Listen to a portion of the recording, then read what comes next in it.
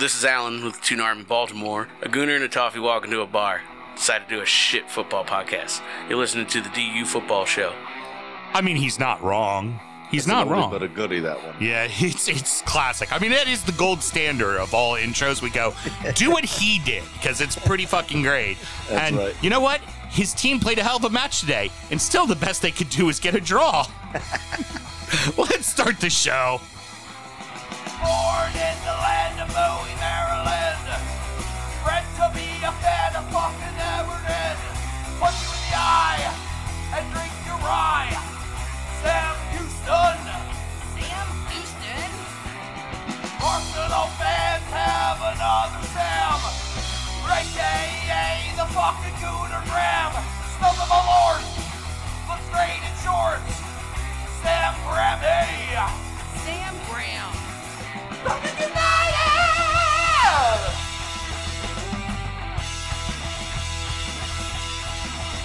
Fucking United!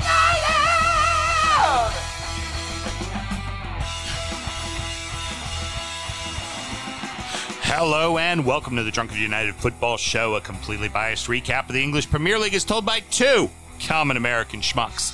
I am your host, Sam Houston, and across the internets from me on the Zoom meeting tonight is the tranquil, calm, and let's say zenful Mr. Samuel Graham. Sammy, how you doing, baby?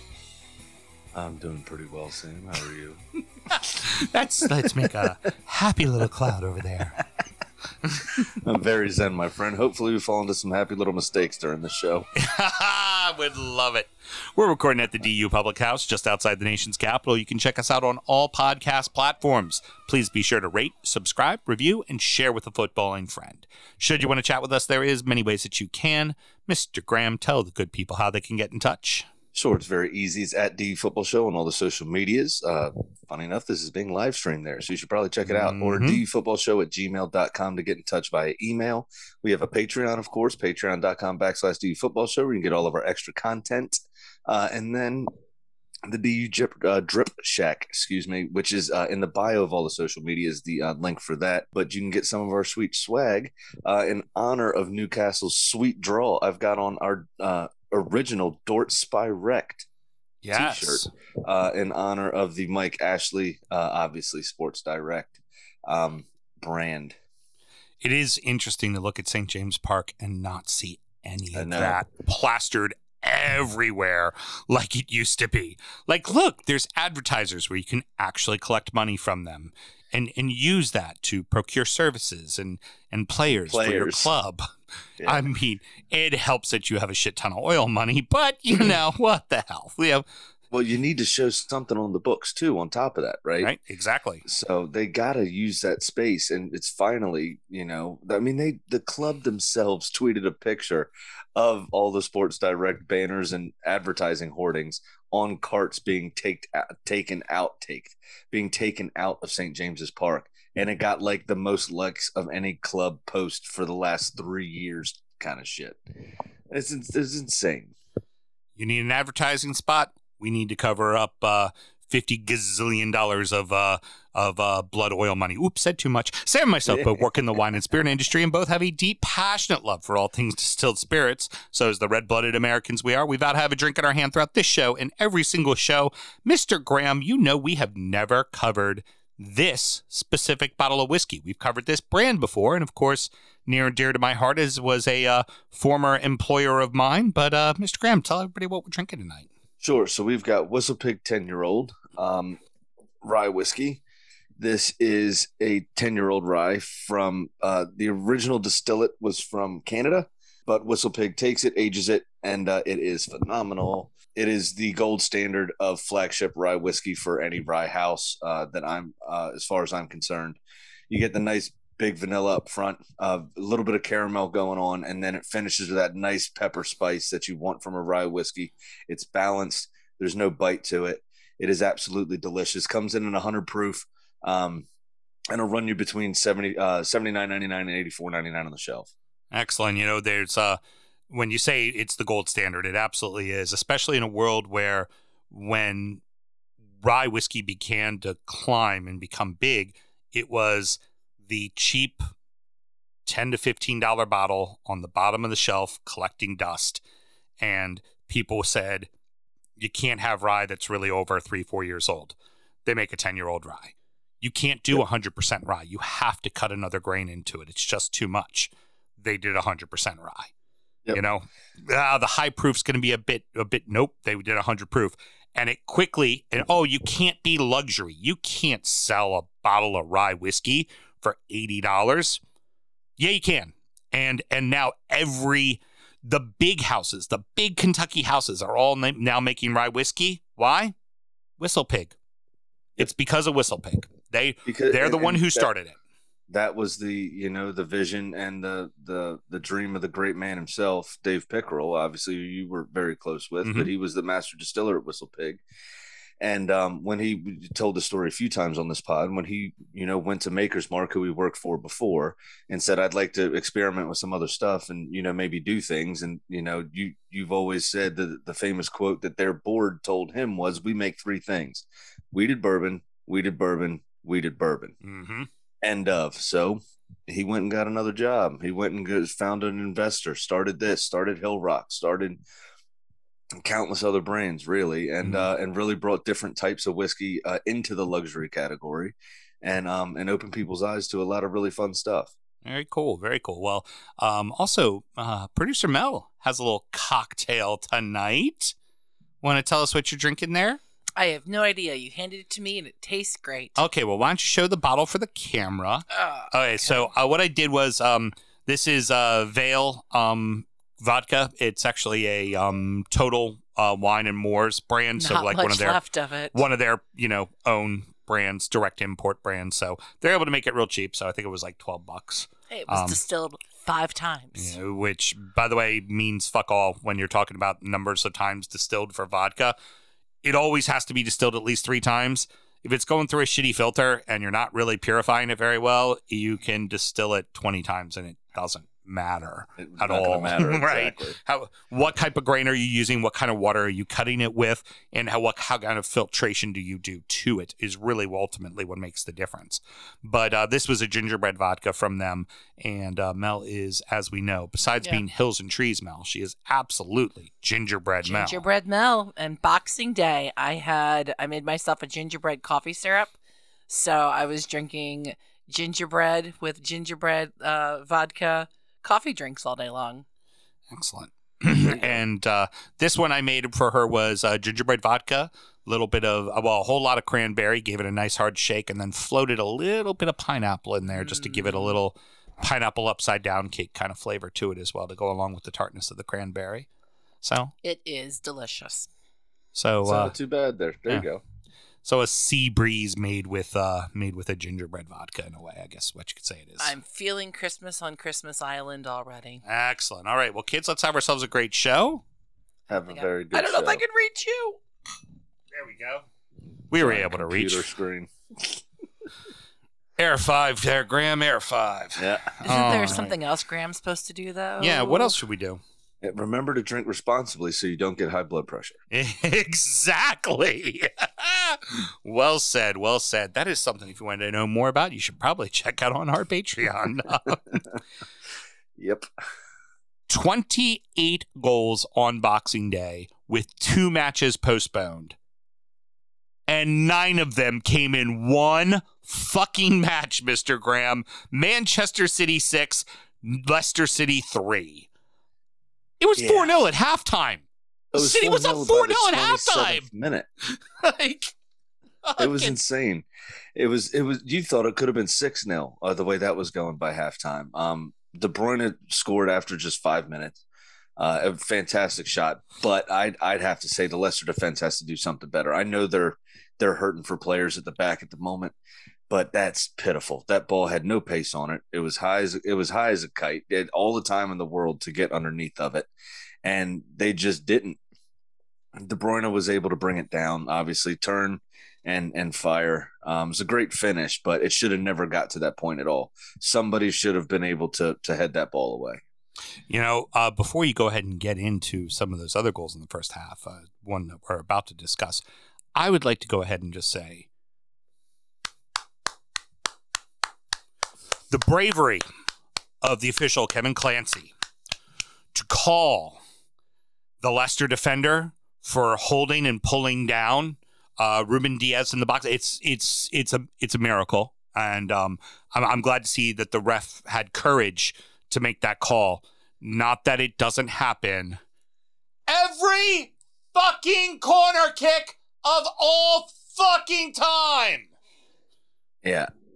Besides that, later on Raheem Sterling's goal, the final goal of the game, Ruben Diaz was holding two players, and one of which he shoved down in Chowdhury, and then the ball hit his bicep as he tried to head it. Now, that part I don't have a problem with because his arm was against his body. Right. Fine. But it falls to Raheem Sterling. Raheem Sterling scores, and VAR looks at it as they did this one. Goal stands. The referee actually didn't blow for a penalty to begin with. Mm-hmm. The ball was cleared out for a throw-in, and VAR told him to go take a look at it. And if you've already seen, whenever they go to the screen, it's usually going to go the other way that it did on the field. Oh, the minute they go to the screen, it's getting turned. And from what the announcers were saying during this, I think the call was on Tielemans. Mm-hmm. So it wasn't Ruben Diaz's wrestling with whoever that was. It was Tielemans and Emerick Laporte. Okay. They were also wrestling about 3 yards further away from goal. So there's just much like Mel's autobiography, there's just a lot going on there. Yeah. And I don't think the referee had any other choice, to be honest. I don't. Tielemans' back was to the play as well, so it's not even like they're jostling for position. He's not even looking at the ball. Yeah. I don't disagree with the call, but here's the thing: that never gets called, except for. By the way, Sam, let me just remind you.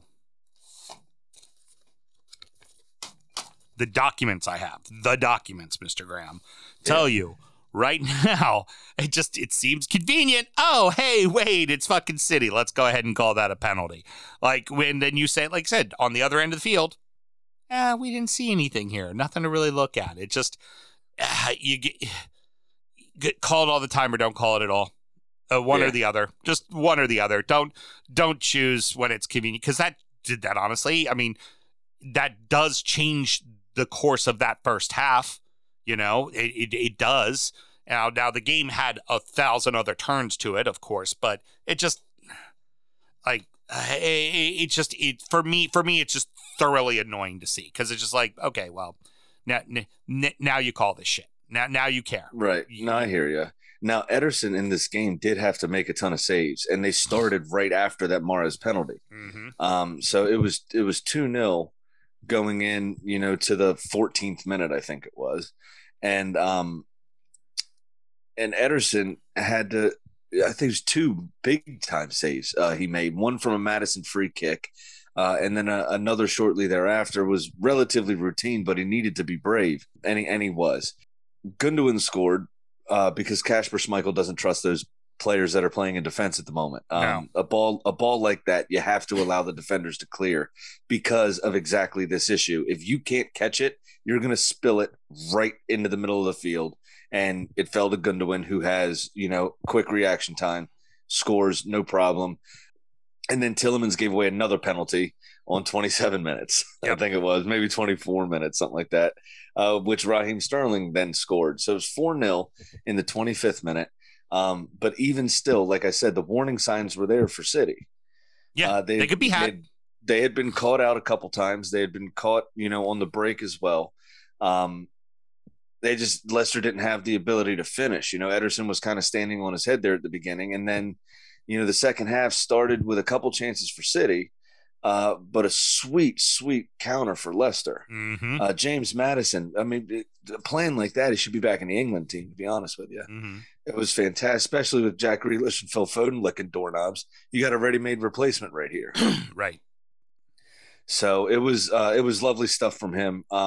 He started the first counterattack, finished it, and then he started the next counterattack 4 minutes later, Eniacho being the middle player in both, and he the second time gave it to Lookman, who scored. Oh, that was nasty little through. It was dirty. Yeah, it was absolutely fantastic. And then Ederson pulled a Pickford, as I like to say, mm-hmm. and saved it onto the top of the crossbar that allowed Eniacho to score after he was just kind of flailing on the ground, similar to what happened to Divock Origi. Yeah. Except this one looked a little better because the save was on the 6-yard line, and then it carooned up, then hits the bar and comes back. Pickford just kind of, Michael Jordan did off the crossbar. Oh no, what he did was actually just put it back into play, because remember, it was going out of bounds and he knocked it into play.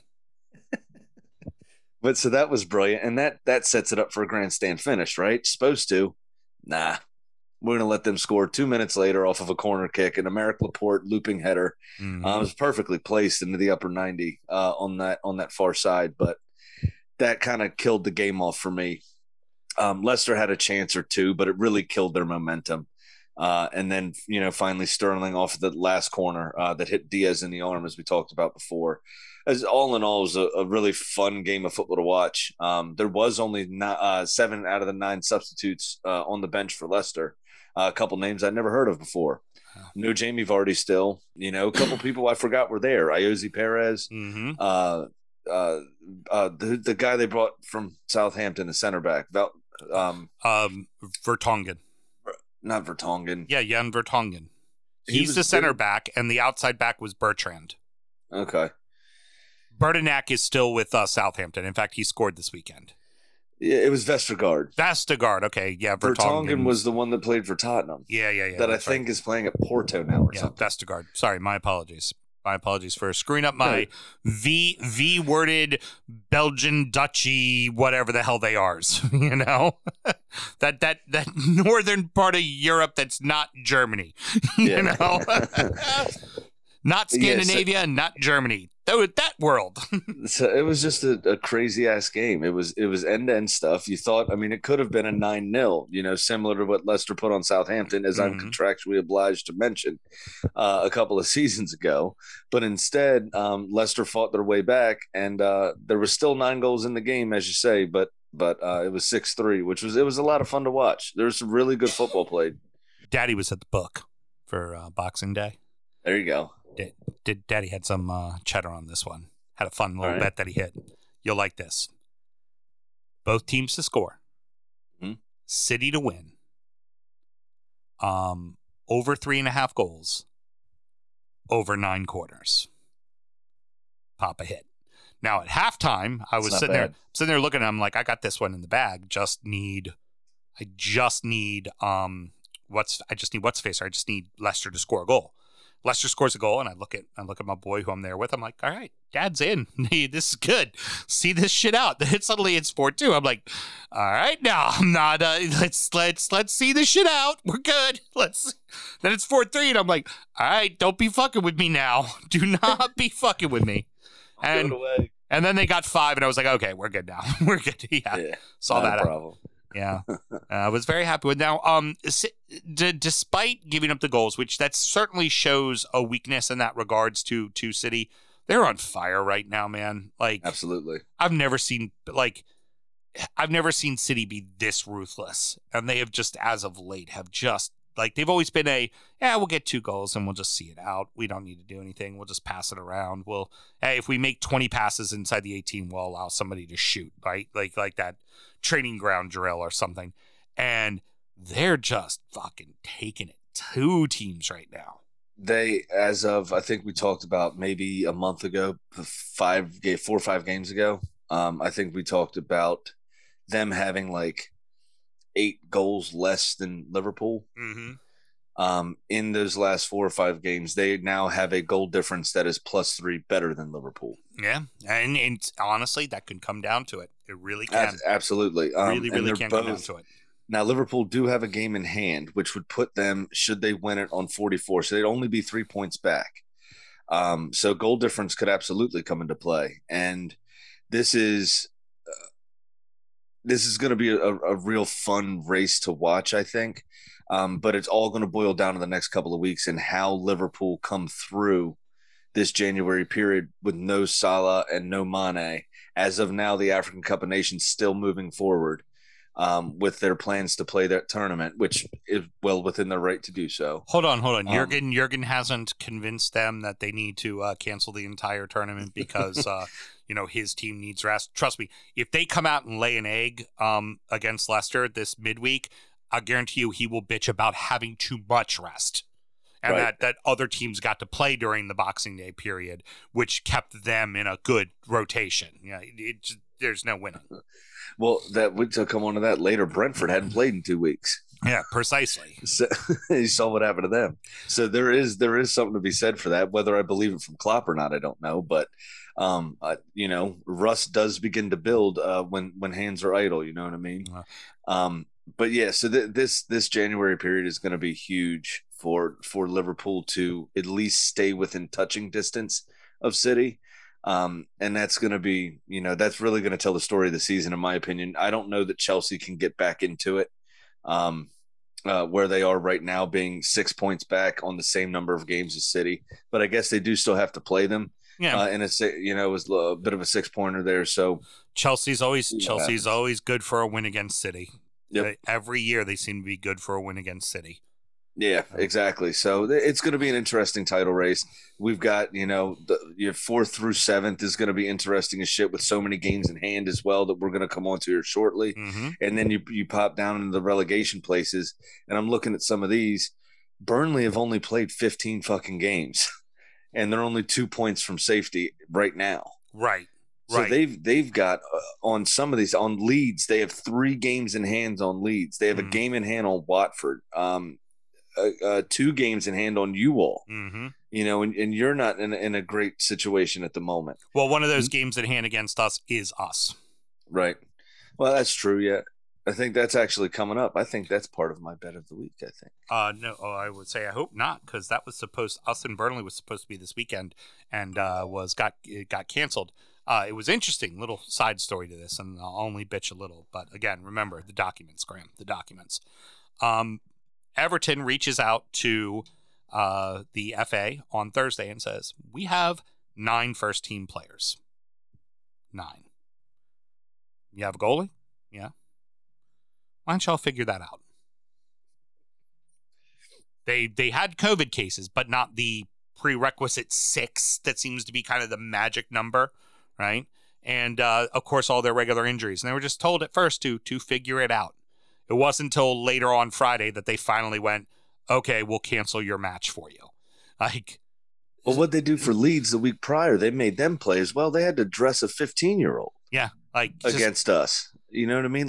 There's no real. We read the rules the other day, the last show, I think, or 2 shows ago, and there just doesn't seem to be any rhyme or reason the way they're doing this shit. Hey, Sam, it meets the high bar of expectation.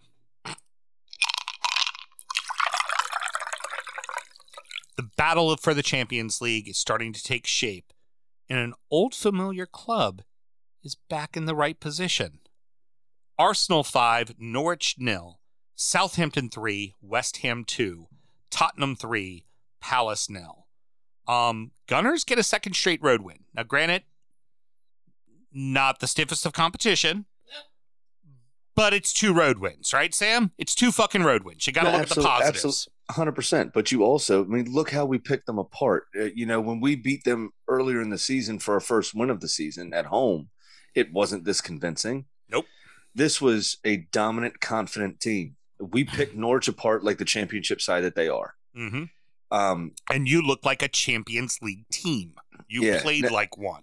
I would have liked a few more shots on target. From 16 overall, we only had 6. Mm-hmm. It's not great for having almost 2/3 of the ball. Mm-hmm. But when you're lethal enough to score out on 5 out of 6 shots... Hard to be. You're just being nitpicky, Sam. You're just being nitpicky. Yeah, it's perfectly okay. Norwich did have a couple of shots on goal, but everything was fairly routine. Really, for the defense and for Aaron Ramsdale, wasn't really a problem. They never really looked dangerous at all. And both of Saka's and Tierney's goal were brilliant and well worked. Good team goals. Only Emil Smith-Rowe, I think, had a little bit of a sense of luck that it fell to him after Pepe's deflected shot. But he did have to be in the right place at the right time, and he was, and he finished well. And then Lacazette back on the score sheet following his penalty. It was a great performance. Abawa? Yeah. It seems like that ego is kind of like what happened with Ozil when we first dropped him.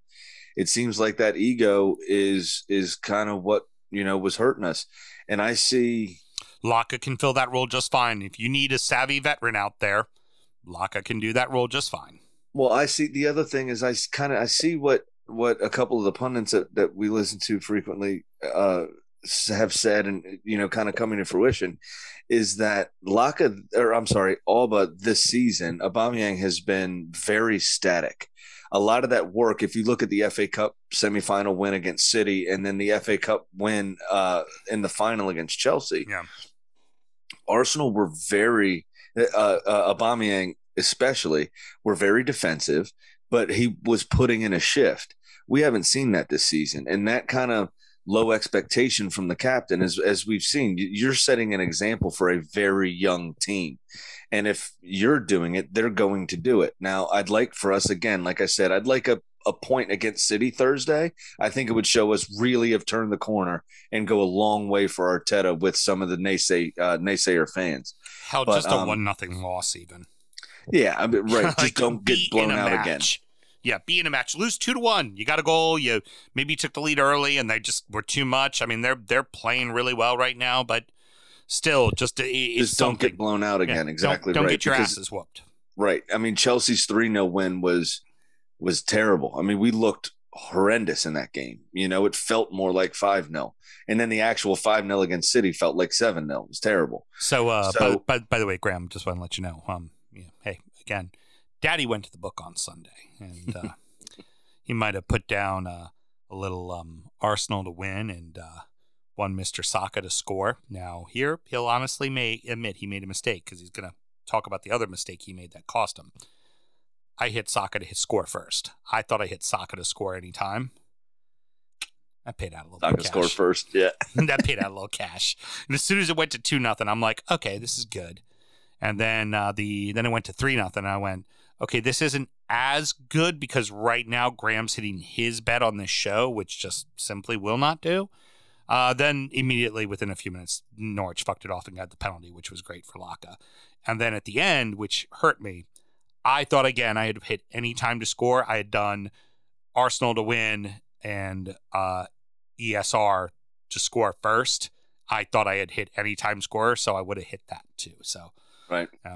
That's unfortunate. Yeah, but I think if I would have had both of them as anytime scorers, they would have probably paid out the same as the Saka to be the first scorer anyway. So right, paid out very well. So yeah, made a little money on your team this weekend, Mr. Graham. That's not too bad because I went to the book. The only other thing I would say about this, just in general, is these. This is now going to be the new theme. Last year's theme was no fans and what are we going to do? And road teams are winning more and all this kind of stuff. And then it was, VAR is kind of acting a fool. And that seems to, kind of die down for about 2 months and then creep back up for about 6 games as a running theme. These games in hand, due to the league not wanting to shut down for an extended period of time, to just 103 across the football league positive COVID cases this past week. Yeah. And they don't want to shut anything down, which I understand about fixture congestion. You have a winter World Cup now next year, all that kind of stuff. I get it. But at the same time, we got to protect these people. Well, you're also going to talk about it at the end of the show when we get a championship corner, exactly how many games they played this weekend. Yeah. So there's games in hand all over this table where if you I'm sitting comfortable in 4th place right now, but if Tottenham win their 3 games in hand, we're 2 points back. Exactly. Or 3 points back, maybe. You know what I mean? I'm trying to do the math quickly in my head. But if they win those, what's that? 9 points to be on 38. We'll be 3 points back if they win their 3 games. And so all of a sudden, our great run that we've had, we're still in 5th. Right. You know what I'm saying? So it's going to be very interesting. If they can show up when the pressure's necessary, if we can keep the run going to keep the pressure on them. It's going to be a really fun points on the board, Sammy. Points on the board. Yeah, it's going to be a really fun, and who says they don't get infected again? Right. Everybody, all this kind of stuff. Who says we don't go down? Right.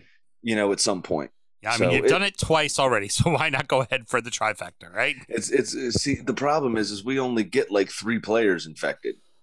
Right. And then we still have to play, but we're missing 3 starters. Yep. So it's fuck. I'd rather have that game in hand at that point. Irons looked flat. I mean, even for scoring 2 goals, they looked flat. Could the heavy fixture schedule finally be catching up to what isn't the deepest side in the world? Also, not the most consistent side in the world. I mean, you look at Michail Antonio is gone through his best spell of scoring goals over the last 10 months or so in his entire career. So it's kind of difficult to. Jared Bowen's not a prolific goal scorer. Yarmolenko, they can't afford to have him just strolling around the field whenever he feels like. On the other side, Ben Rama hasn't really come good in the Premier League. Another fantastic bit of business by Brentford. Top scorer in the Championship when they had him, and then sold him on for a huge fee, and hasn't really done much in the Premier League, to be honest. Southampton looked lively. I thought there was a few pieces of real quick, football all that being said, Antonio and Ben Rama were the two goal scorers. Did score in this game, yes. But I'm talking about on a consistent basis. And we're halftime subs, so to be fair in that regard. So, but they looked flat. They just did not look very lively. No, you're absolutely right, and it's going to be difficult for them, without having that deep squad. We've seen that complacency creep into Arsenal, as we just got done talking about, where you don't have somebody challenging for places. Ultimately, why is that guy going to go out there and give it 110%? Why is that guy going to be able to perform? No one's pushing him to stay on top of his game, and it's also somebody that gets injured quite a lot. Right. I'm not calling into question his character. I don't mean to do that. I think he's a perfect professional. I'm just saying it's a bit of complacency tends to creep in if you're not being pushed day in, day out, and to hold down your own place in the team. And I just think this West Ham team is now winless in 7. Yeah, it hasn't not been a very good run. So I mean, they're still in a good position, and I think they do have a game in hand in there, but it's. They're going to have to figure something out here quick, because that magic is starting to dissipate a little bit from that opening run that they had. Unfortunately, where we said earlier in the seasons, like, this looks like the Moyes of old, and that they were like really invigorated and doing a lot with a little and yada, yada, yada. This also looks like the Moyes of old and the Everton of old, where it'd be like, yeah, right there in it. And then suddenly, right off the cliff. Yeah. And then they finish respectfully in 7th, but you're just like, yeah, remember that run right in the middle of fucking November and December when it all fucking fell apart? If that didn't happen, we'd be in Champions League. Yeah, exactly. El Yunusi with a fucking, what a goal. Fantastic little touch to set himself up. Half volley, snapshot. I think caught Fabianski off guard. Agreed. But it was a fantastic strike. Keeping it down that way, and with his weaker foot as well. It was very good. That goal in particular. And then, beyond that for the Saints, set pieces, doing what they do, penalty and a corner, getting it, Ward-Prowse, putting the ball in the net, putting the ball in the right spot for a goal. Like, just, it wasn't anything particularly great out of Southampton, but it was the Southampton style of play we've been seeing from them most of the time under Hasenhüttl that we haven't seen in about a month. Right. So for them, that was a very, very, when you look at what the dogfight of relegation will be, that's the kind of win that gets you out of that discussion. Now, they're not clear. They needed that bad. A lot of teams, there's 3 teams at 20 and Everton at 19, and all those teams can be dragged in very quickly if they're not paying attention. But Leeds and Watford are pretty comfortably behind them. That little bunch, but yeah, right. But a win like that is very, very big for South. When you look at a season, you go, here's why we finished in 15th. Here's why we didn't go down. Beating West Ham on Boxing Day. That's one of those games. Yeah, the weird thing about West Ham in this game in particular is every time they went down, it was strange. They'd have a 5-minute spell of how they looked at the beginning of the season. Yeah. They'd control the ball. They'd, try to break them down. They eventually would crack the dam. And then they'd be flat again once they equalized. It was really strange from them, and not something you normally associate with a Moyes side. I mean, they equalized relatively quickly on both of those goals. They kind of especially when it's the second half. They just came right in, boom, got them. Yeah, exactly. And then fell flat again, and Southampton were able to pick up, boom, we're back in front. And then, the Jared Bowen cross was inch perfect. I mean, he fit that ball through the size of a butthole. Mm-hmm. It was fantastic, that ball Or a that he put beefsteak, across one might say. for Ben Rama. Yeah, absolutely. And Ben Rama's run was fantastic. Benderick had no idea where he was. Mm-hmm. He kind of came from his shoulder and ran across and was completely wide open. But Bowen had a lot to do to get that cross in. It was absolutely fantastic. But the quality of James Ward-Prowse and his delivery ultimately won Southampton this game. So funny. The last match we're going to discuss here in the segment, couldn't have been a better kind of performance and match and overall game for Spurs. Couldn't have been a worse match or result or situation for Palace.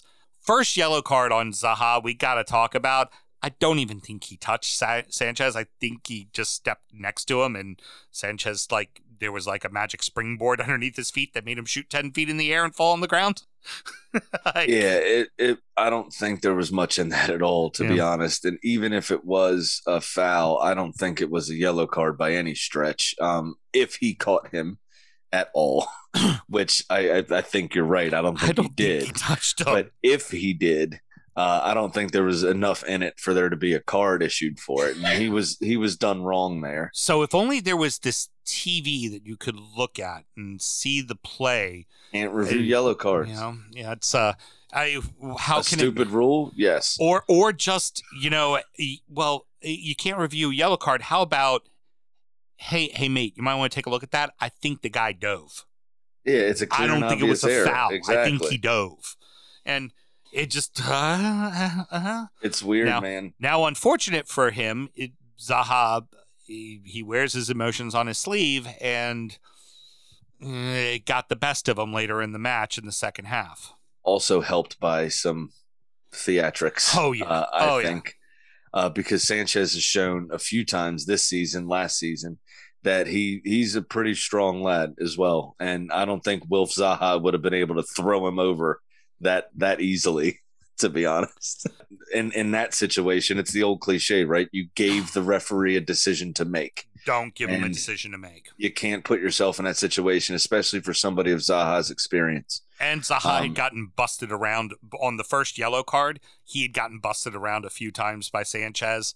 There was no calls.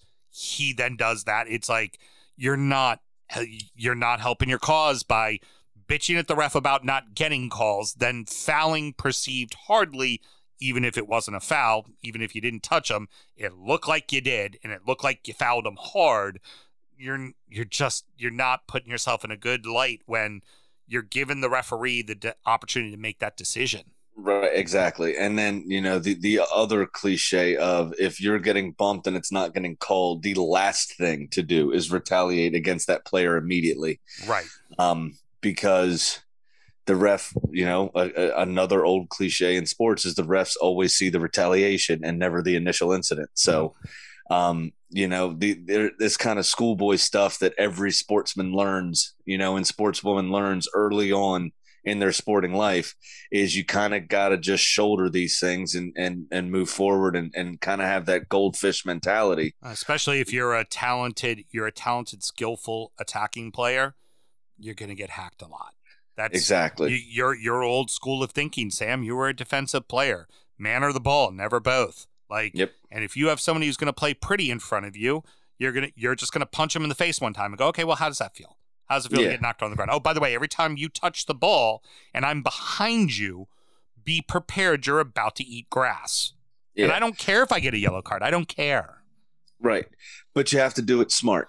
Yeah. You have to do it smart. And Zaha in this game did not do it smart. And that's typically what happens when attacking players try to make challenges. Yeah, sadly enough, because they're not taught how to do it properly. And then also to make matters worse in that regard, just a little unknown kind of throwaway thing, Conor Gallagher gets a yellow card. Number 5. Ooh, now he's suspended for the next game. So your next match, you are now without your 2 best players. Again, how can a match go so perfectly well for Spurs where Kane, Mora, and Son all score great goals, the team looks good, you pitch a shutout, everything's perfect. For Palace, And We all lose falls apart. 3-0, and our two best players can't play in the next fucking game. Yeah. Like, It's terrible. that's the worst. Speaking of the goals, real quick though, Mhm. Kane's goal was excellent. Mhm. What a finish that was! Even though Butland did get a hand to it, it was a fantastic finish. Mora's goal was just sheer determination. I mean, there's no reason Joachim Anderson should be doing what he did there. You've got to go up and challenge for that ball. Lucas Moore's got 5 inches shorter than he is. That was fuck you, I'm scoring. That's Yeah, no, exactly what exactly. that was. Like, he was almost parallel his whole body to Anderson's head. I was like, how the fuck did he get that high in the air? Yeah, well, because Anderson just stood there, tried to body him instead of going for the ball. I mean, you can't do that. Lucas Moore is, 5'8". Joachim Anderson 6'2". Like, you have to jump. Yeah. If you jump, it's fine. Yeah. If you don't jump, this happens and you get made look a fool of. And then what was it, Son's goal? What a deft little touch that was. I mean, I'm not one to praise Spurs very often, but that was a great little touch. That was a touch for the children. Thank you. That sounded better in my head. Wrong. Well, don't worry. That was the most busted celebration as well. They all get together, and then Son leans into him. And then they all turn around and start doing Spider-Man webs, right? I guarantee you, Son gets into the group with all of them and goes, look, we do this. Spider-Man gets big ratings back home. I make an extra 20 mil. Let's do it real quick. Shoot spider webs, everybody. Back home. Gotta have a big opening in South Korea. Let's go. Well, Tom Holland is a spud. Is a Spurs supporter. The Spider-Man from the Marvel comic universe. The current. Yeah, the current one. So there you go. I mean, be that what it, but somebody else. There's a couple popular YouTubers that had challenged some Premier League stars to do celebrations, and they did them as well. So there may be something in that too. Maybe Tom Holland said something to Son about if you get one, you got to do this. So who knows? All right. So last thought here. As you've already mentioned, games in hand. Tottenham's right in it. They're 6 points, 6 or 7 points out of the fourth place spot right now. And here's my question. Is Conte that fucking good? Is that how fucking great he is? Like, because this team had nothing last season and nothing under Nuno, and they haven't changed anything. So I think part of what happened with Nuno is everyone knew that he wasn't top 5 on Tottenham's list, right? Even though that was the speculation before he had even quit Wolves. The speculation was that it was going to be Nuno and it was going to be that's why he was quitting. Yeah, but then it came out that they had 2 or 3 different interviews with the starts with an F. Francesca, something like that, Roma's former manager. Yeah. And then that Jose Mourinho ended up replacing.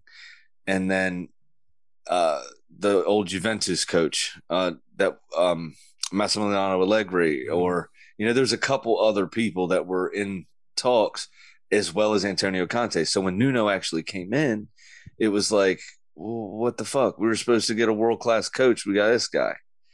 And Harry Kane's whole debacle with Manchester City, and he very obviously didn't want to be there at all. I think he's finally put that behind him a bit, and is now being a bit more professional, being a bit more bought into what's going on. I don't think he really has a choice with somebody like Antonio Conte, who famously once said he wanted to kill his players. Yeah. I mean, if I'm Conte, I'm still looking at Levy in January and going, "There's a good enough deal. Fucking sell him."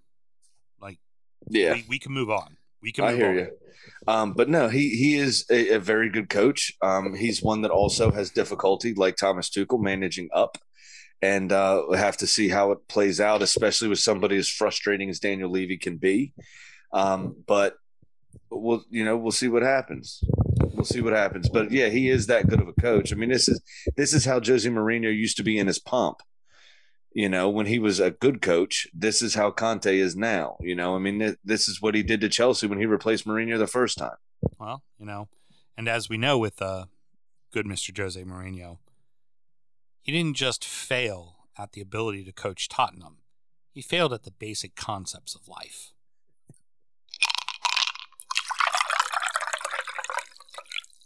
Rounding out the rest of the league here quickly, Mr. Graham, and so that happened. Chelsea 3, Villa 1, Brighton 2, Brentford 0, Newcastle 1, United 1. I think that's Chelsea. I think you read that wrong. I think that's Chelsea 3, Chelsea 1. Oh, Chelsea 3, Villa 1. No, Chelsea 3, Chelsea 1. Oh, Reece very true. James, Yes. what a fucking header. Yeah. Wow. Yeah, that was a perfect header. Problem, wrong goal. Chelsea beat themselves 3-1. It was brilliant. Big Rom is back, baby. Oh, yeah.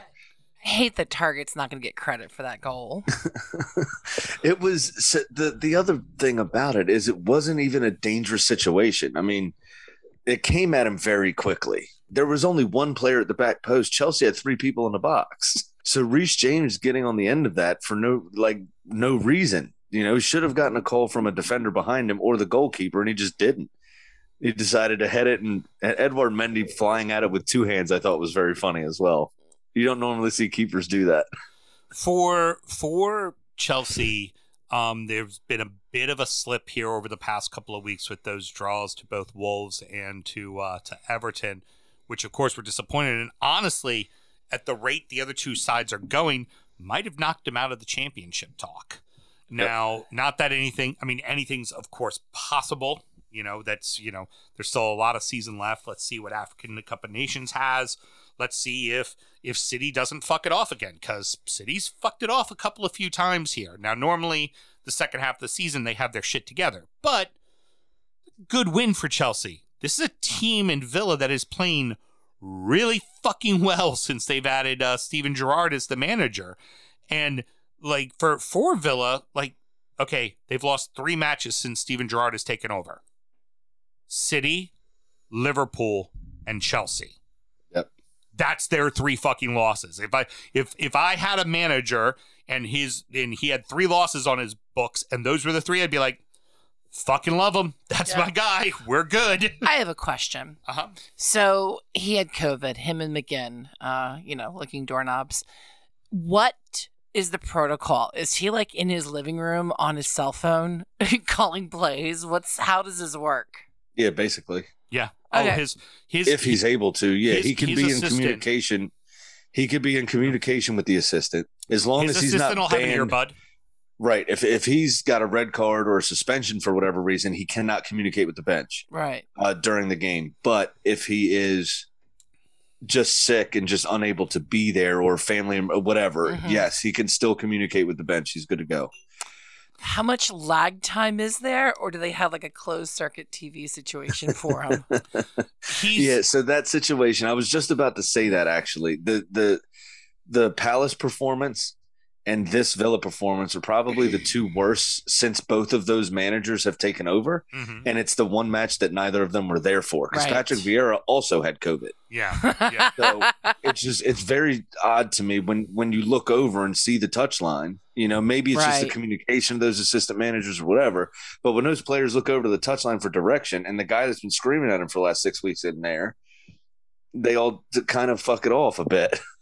And even there, Villa, watching that match, Villa wasn't that terrible. No. It was a close match. Obviously they get the 1 goal at the end there, Chelsea, to put it away, but Villa had chances. Villa had fucking chances. You think of, giving away 2 penalties in a game. The lack of discipline that takes to Fucking muster. Mings again. What's his 5th yellow card? Yep, so he's out for the next match. Mings again, and then you had Matty Cash with it, and he knew it as soon as he went to ground that was a penalty. He turned around, didn't even protest, just put his hands on his head. Nope, yep, got me.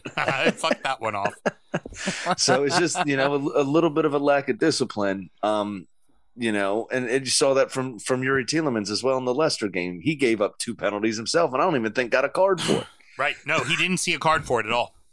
Gave up 2 pens. So it's just Boxing Day throws up some weird shit, and this was just one of those weekends. It was a lot of fun. Lukaku doing well to get back on the score. She was a great header from him.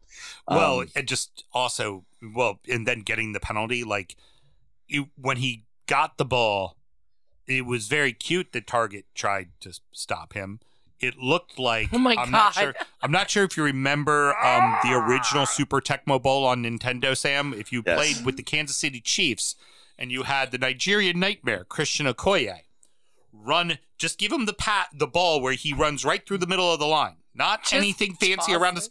Runs right through the middle, and little bodies just go ding, ding, ding, ding, and bounce off of him as he runs right through the middle. Target tries to grab hold of him. He even tries to put an arm on him and pull I'm just going to take the yellow, fuck it. And Rob just, fuck you. Just shrugs him right off and keeps going. You're just like, yep, that's Big Rum. Yeah, I mean, when he went down for the belly slide after falling, trying to foul Romelu Lukaku twice, he just slid even on his hands up like this, just looking like, fuck. Just like, there he goes. There he fucking goes. Ain't no fucking way. Jesus, I should have tried to go for the legs. I should have just tried to do a professional NFL tackle on him and get around his waist. It was so funny. But then Kanza did what he did, and he turned around basically scolding Matty Cash for not being able to do what he had done. Right. And that was bring him down outside of the box. Right. Well, if he did, second yellow, he's done. So it was pretty wild. Emi Martinez getting a yellow for shit talking again for Jorginho trying to ice him before the first penalty. Yep. That's pretty good. And then Jorginho did him again for the second penalty. Well, it was funny on the first one, he does the shit talking, and then Jorginho's you. Like you get caught with the stutter. You went off the stutter, and he way beat too you early. Yep. The second one, you actually held up and you went to the right side and you did it well. The problem was he just was pinpoint accuracy into the corner. Think the first penalty, I don't think Jorginho knew where he was going to hit it until Emi moved. And it wasn't a very well-struck penalty, but he put it far enough away from Emi diving the wrong way right, that it was good. The second penalty, I think he focused more on the shot. There was less of a jump than the first time. Yeah. And he focused more on the strike of the ball because he knew Emi Martinez. He had already faced him in that match. He knew, I think, you always have a secondary spot. You always have a secondary idea. Enough of the chitter chatter. Mel, you have something to drink there, Miss Thing. You have your shot glass. Go ahead. I have thoughts on Target, and I'll just let Lindsay say it for me. Bless your little cotton socks. Don't send a boy in to do a man's job. That's just all there is in that situation. My goodness. Bless his little cotton socks up the villa. That was a young man meeting a real man right there. That's what that was. I mean, this is like when you remember in Kong versus Godzilla when they sent the first two monsters to fight Godzilla. Mm-hmm. And then Godzilla just toyed around with him for a second and then eventually just smacked him. Yeah, exactly. In this situation, Romelu Lukaku's Godzilla. Yeah. And he just absolutely pummeled Target. Just get off me twice. Get the fuck off. It's brilliant. Brighton win. Are you ready for this, Sam? For the first time in the league since September. Yep. Wow. Absolutely. It was wild. The first goal was an absolute thing of beauty.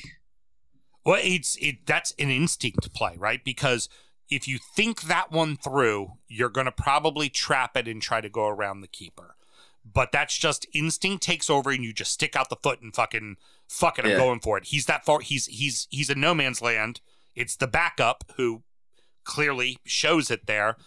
If he's smarter, he's probably back on his 6, and Trossard thinks about putting the ball on the ground and trying to then set himself up for a better shot. But he just reactionarily puts a fucking foot on it, boom, back of the fucking net.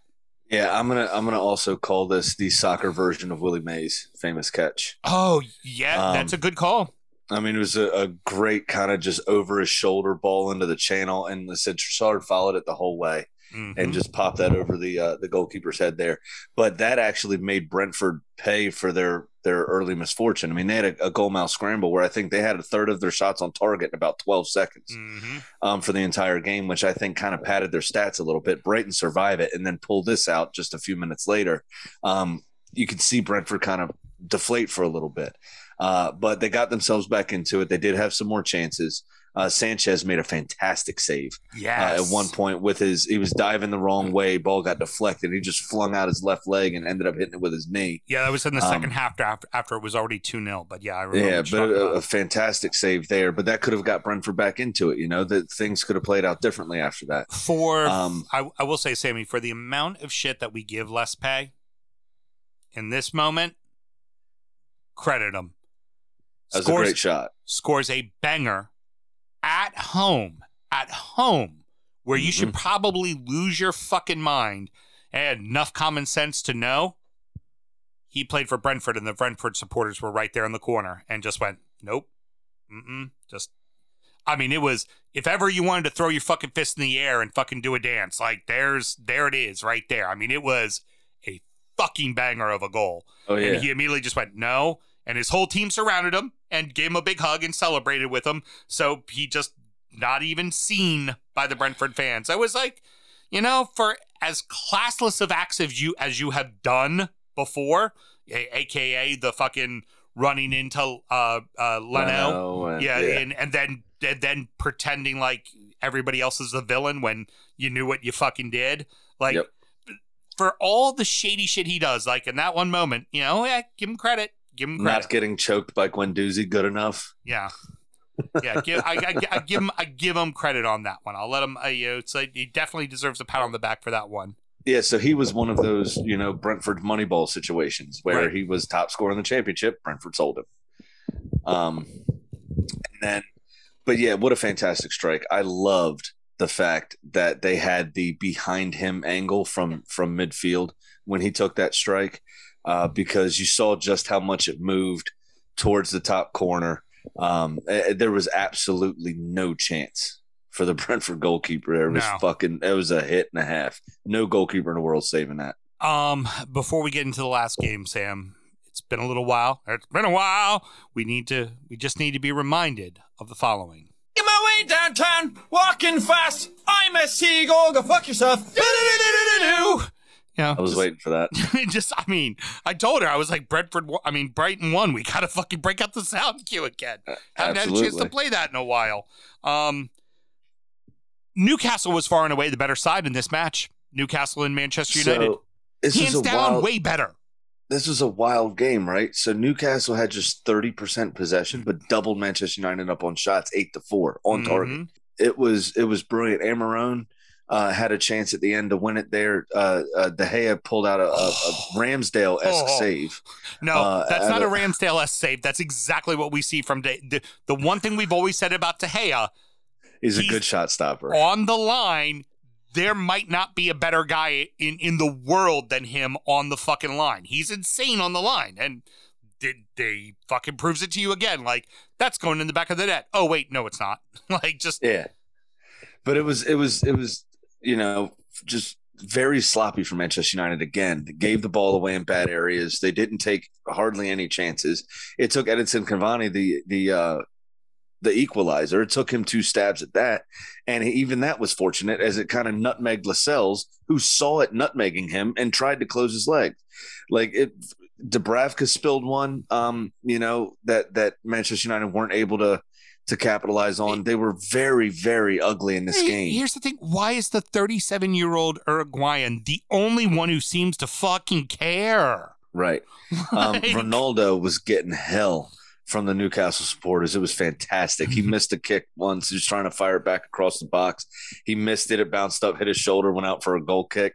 And they were just giving him hell. It was fantastic. I'm surprised they weren't starting to chant, "We're buying you soon. We're buying you soon."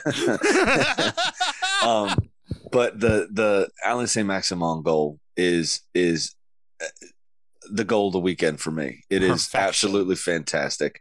Cut in on the inside again, got given the ball in space, was confronted by a Manchester United player, kind of dinked the ball between two of them, and then stretching, lost his footing, still got a shot away, and it loops up into the top corner, like just perfectly. It was absolutely brilliant, this goal. It's a fantastic shot with a sprinkle of luck, and it was just magic. This is why we love this game.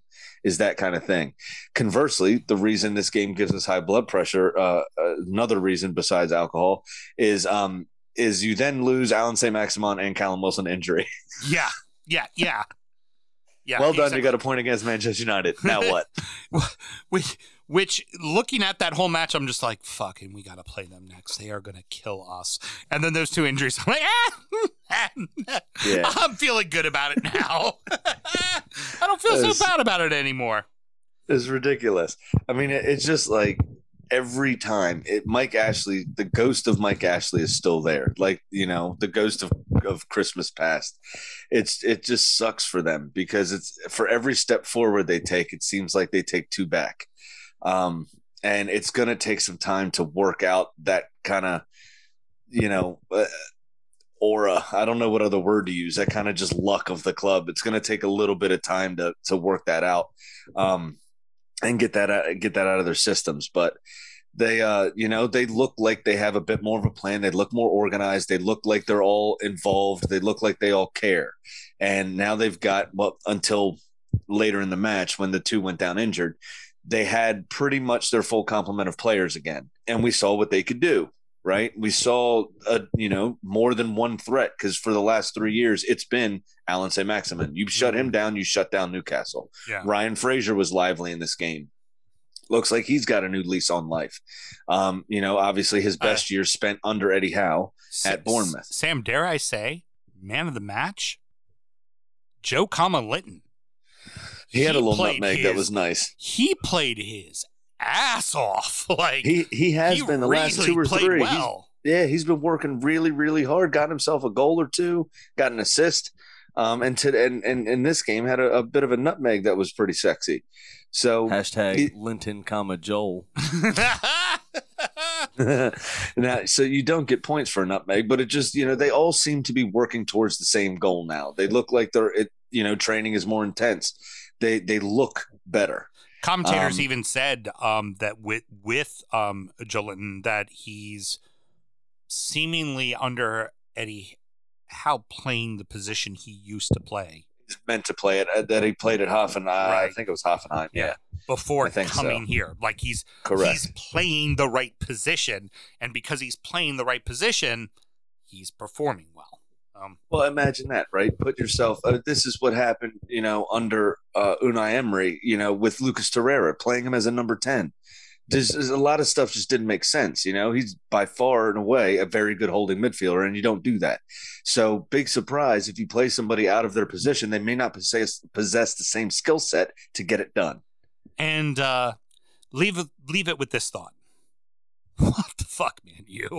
What the fuck? Sure money. Okay, so this is the segment in which we make bets to help you with your bets to make money guaranteed. This is Sure Money, where we come up with the business. Now, I lost, but I lost in a good way. I had correct score. Arsenal won 3-0. They won 5-0. I'll take that. Fine. I'll burn that $15 every time. I would like it mentioned that I did get a message from Brody when it was 3-0. By the way, Daddy was at the book. When I got that message, it was like, how long till Arsenal fucks this off for him? And within 30 seconds, penalty. Yeah. And it just and both of it at the same time, just messaging each other. And there it is. Yeah, brilliant. Brilliant stuff. So it is what it is. That's fine. I'll like I said, I'll burn that $100 anytime. I'm now down 107. So my cup of losers when I get back in studio with you is lost it, but in a good way. Lost it in a good way. Very good. Yeah. So what do you have for us, kind sir? All right. I hit at the sports book, but that doesn't count here. So I'm now down $1,345. Big Sam's Lock of the Week. Graham, I know you like even numbers. 10% of the time it works. 100% of the time. For the couple losers, forgot the seagulls. So I fucked myself. Do-do-do-do-do. let's go ahead and put that Dortz by Rec cup out of the way. And make a big noise. Yep. But you know what? Seeing that I was at the book. Were you at the book? I was at the book. I didn't even notice. Hey, Mel, Daddy was at the book. I am going to prop the fuck out of this bet, Sammy. I am feeling inspired. Ready? Liverpool to beat Leicester. Over 2.5 goals total. Jota to score. Over combined 9 corners. And Liverpool to have the lead at halftime. So 5 spots on this bet. If I hit, plus 528. There you go. That is all very fucking possible. It is definitely all very possible. Although I think Klopp, never mind. I'm not going to jinx you. It's fine. Okay, fair enough. Klopp benches Jota and plays Firmino instead for squad rotation. Yeah, just to keep Jota fresh for the load he's going to have to carry with Mane and Salah being out the following week. But if he doesn't play, it's a push, and it's nothing. Well, that's fair. Yeah, that's true. Very good. All right. Well, what's going on with Pat? I know we're recording late tonight. Yep. And now, it's time for our degenerate gambling friend Pat's Pick of the Week. So I've got his email here, and he says, well, even though one game was postponed in my parlay, Southampton upset West Ham, so I'll take the loss, and I'm now down $490. Look at that, a man with honor, unlike you last week. So for the weekday games, I'm going back to picking like the chicken. I'm just picking one match, so I like Everton over Newcastle at minus 135. So I'll risk 135 to win 100 and hope I can claw my way back to even. I'll talk to you guys on Thursday. Before that match was over, I would have said bad bet. But once St. Maximin went out, good bet. Exactly. And that actually has part of my thing going on here too. So in my bet this week, I've got Tottenham to beat Southampton, United to beat Burnley, and Everton and Newcastle to draw. Because both of you are riddled with injuries. Yeah. There's only one difference. Who's going to score goals for, Newcastle? Who knows? Because both of their big goal scorers are out. But for Everton, somebody's goal scorer's back. DCL? Uh-huh. It hasn't played in 2 months, so just need one little cross into the box. One little cross. I think he'll need a game to get his legs back under him in this one. Very good. But you've got plus 929 on a $100 bet. So there you go. Yeah, I like this one a lot. So we'll see what happens here. Excellent. Well, you know what, Graham? I don't want to be too confrontational because I know it might be a bit too much on your heart. So I'm just gonna say, good job, my friend. Good job. But we have a chicken.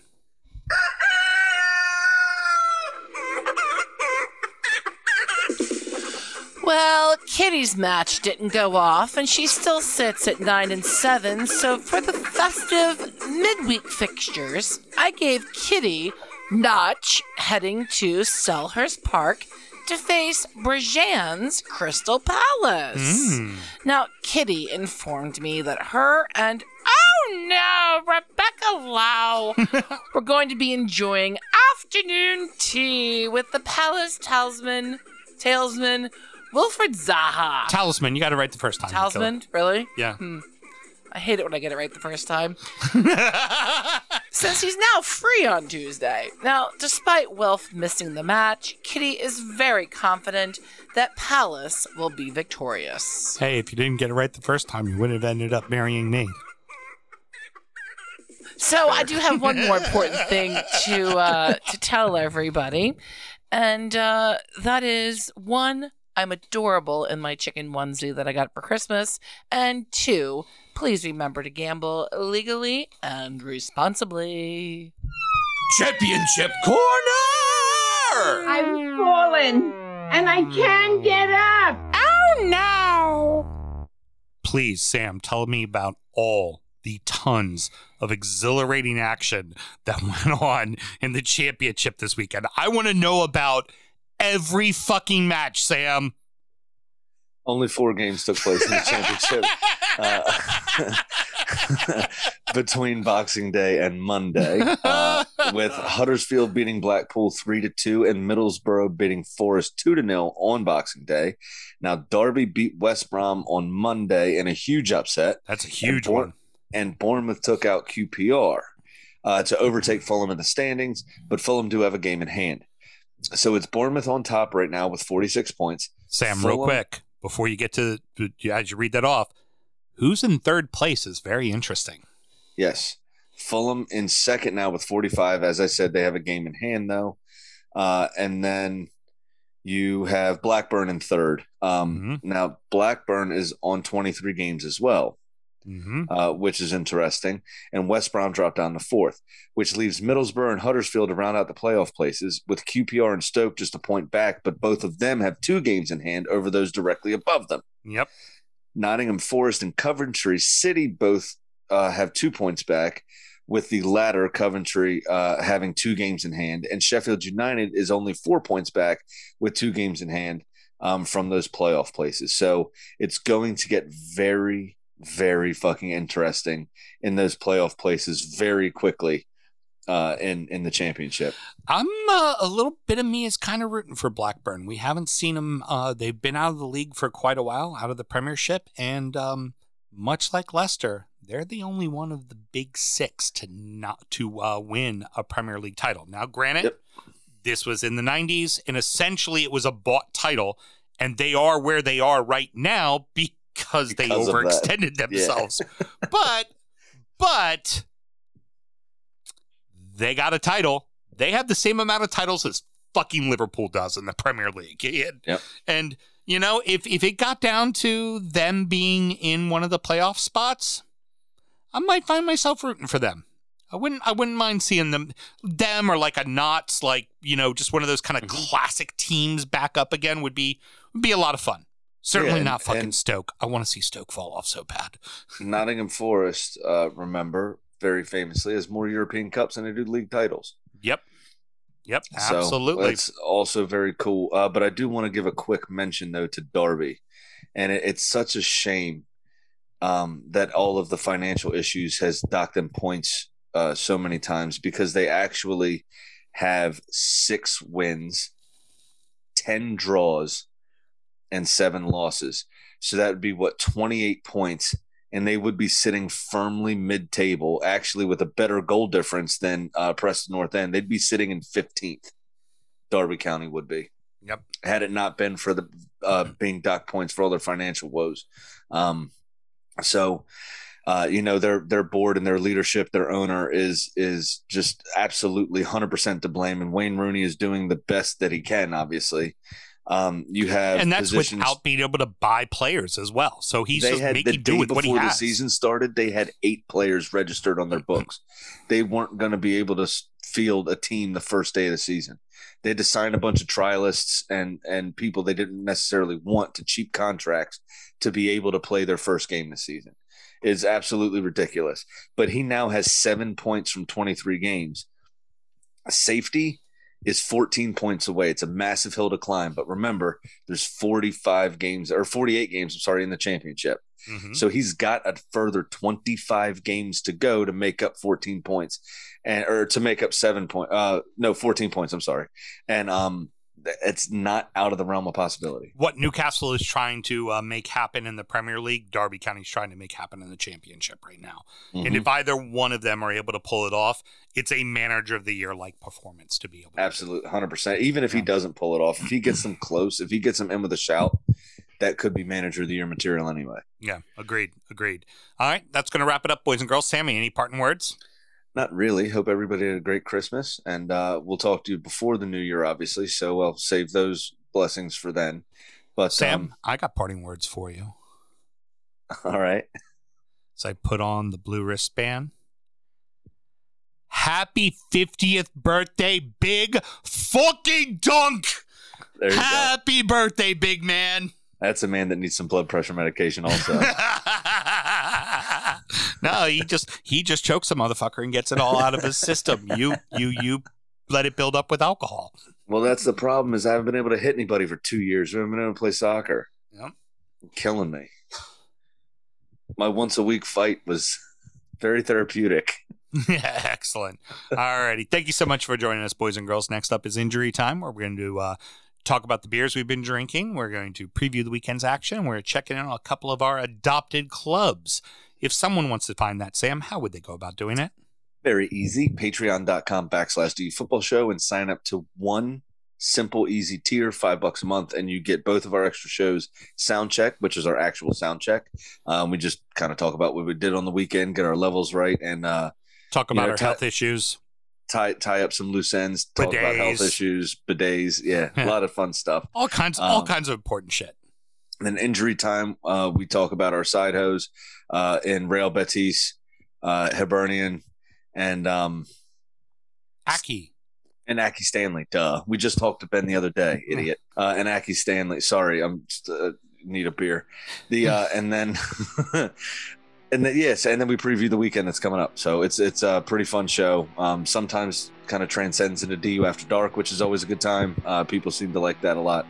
And then we get a lot of dank memes out of it. And our closed group, Drunkard United FC on Facebook, which y'all need to find as soon as you can to keep up with the best stuff. Sam, I forgive you. It's all that blood rushing to your head. You didn't know what to think. The pulse rate was up. It's all right. Until next week, boys and girls. Good night. Born in the land of Bowie, Maryland. Bred to be a fan of fucking Everton. Punch you in the eye and drink your rye. Sam Houston. Sam Houston? Arsenal fans have another Sam. Right, the fucking Gooner Graham. Smells of a lord. Looks great in shorts. Sam Graham, Sam Graham. Drunkard United!